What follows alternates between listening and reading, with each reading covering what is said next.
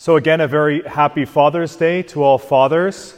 And the other day, my nephew actually came here to Mass, and I talked to him after Mass about my homily, and I thought in my homily I had a funny joke, but he thought differently. I said, how did you like that joke? And he said, Uncle Nick, you have to stop telling all these dad jokes.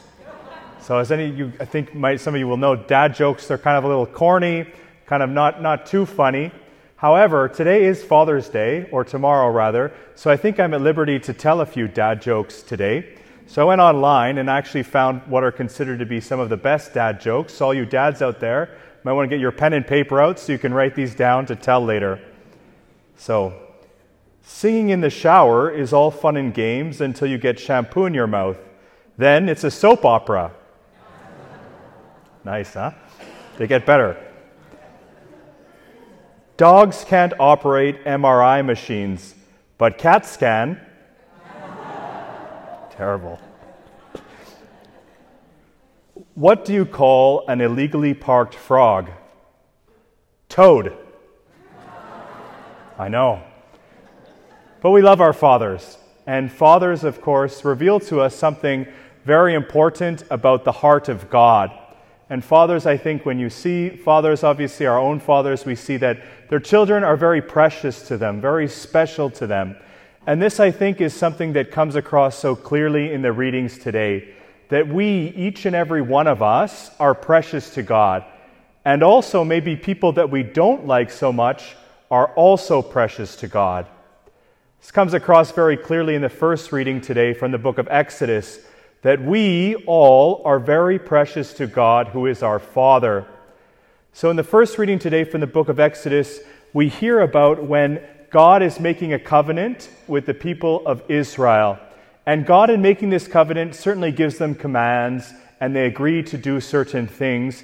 But it's very interesting to hear how God describes the people of Israel, what kind of people He wants them to be. So He calls them a holy nation, a royal priesthood, and His special possession. That word special possession is a very interesting word. And I had a professor when I was studying Bible who really focused on this word. In Hebrew, the word is segola. And we see in translations is oftentimes special possession. But he went on at lengths, perhaps too great lengths, to argue that this word doesn't really mean special possession, but jewel. A jewel, something very, very precious, something kind of priceless to God.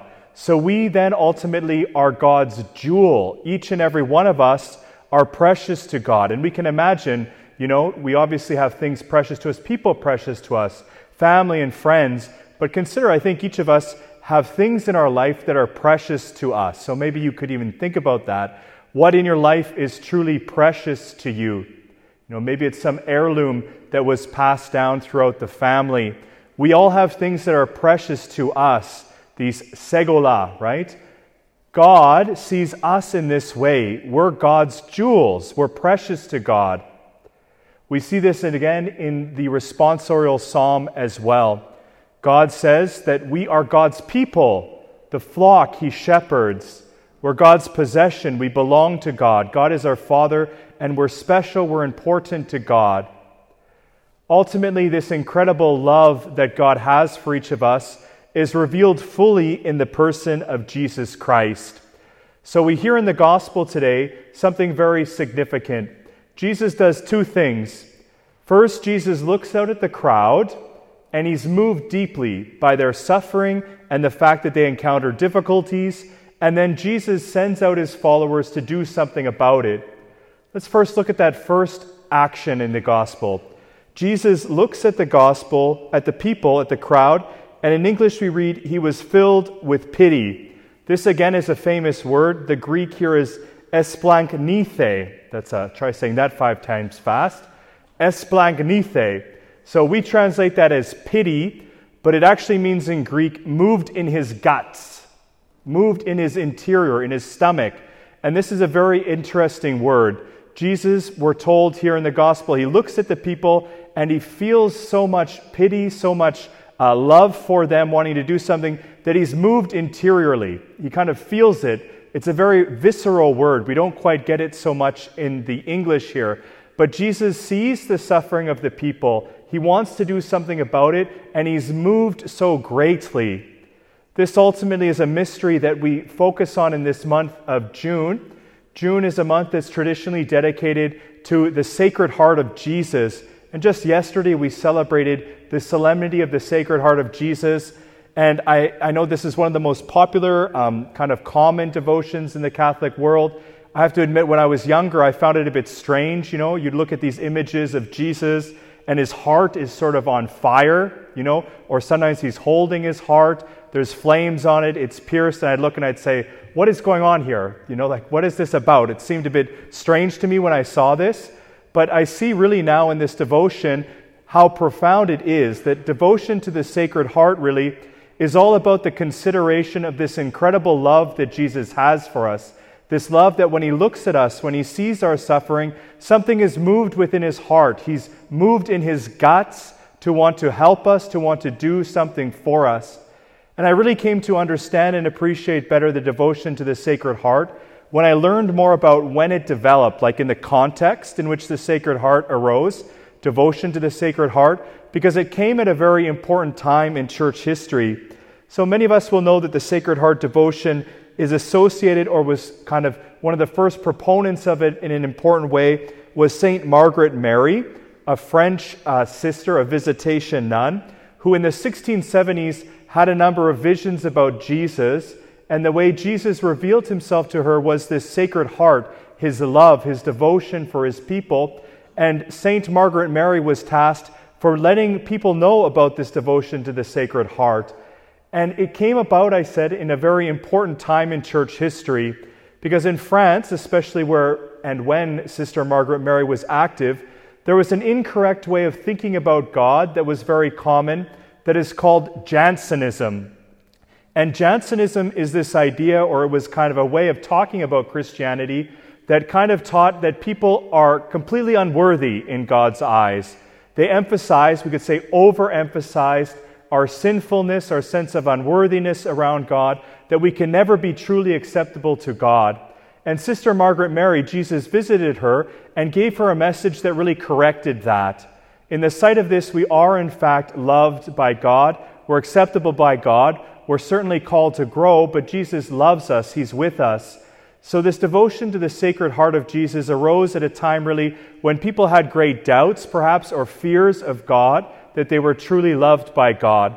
So the Sacred Heart of Jesus reveals to us this incredible love that God has for each one of us, that we are God's jewels, we are God's possessions. He is with us and he loves us. The second move in the gospel is very important, however. Jesus, we see, is moved with great pity for the people. He sees their suffering and he sees their pain, and what does he do? Well, he calls to himself 12 apostles, and he sends them out to help the people. We ultimately are called to imitate this love of the Sacred Heart of Jesus. We're called to ultimately go out and continue this mission of Christ.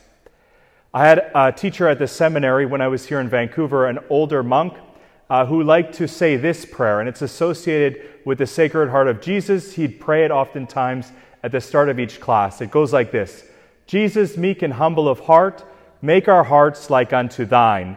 So some of you might have heard this prayer, but I really came to like it because it teaches us how we're called to imitate that Sacred Heart of Jesus, that we see that Jesus loves all of us. We are special to God. We are God's jewels, and we too need to see that in other people. So I'd like to just kind of leave us with a couple questions to reflect upon this evening about how our lives might change if we believe two important truths that we have been discussing this evening, if we really, really believe them deep in our hearts. So if I really believe that God sees me as his jewel, that I am precious to God, and imagine again something in your life that's incredibly precious, family, right? Friends, maybe some other heirloom that means so much to you. God sees us as so much more precious than this. If I believe this, how would my relationship with God change? It's kind of the first question. And the second, again, is that second movement in the gospel. If I believe that God views other people in this way, all people, even those that I might not like very much. Imagine now, for example, someone who causes you difficulty, struggle, who frustrates you, who you can't really stand too much. What would change in your life if we truly believe? What would change in my life if I truly believed that that person was God's jewel, that that person was precious to God and beloved by God?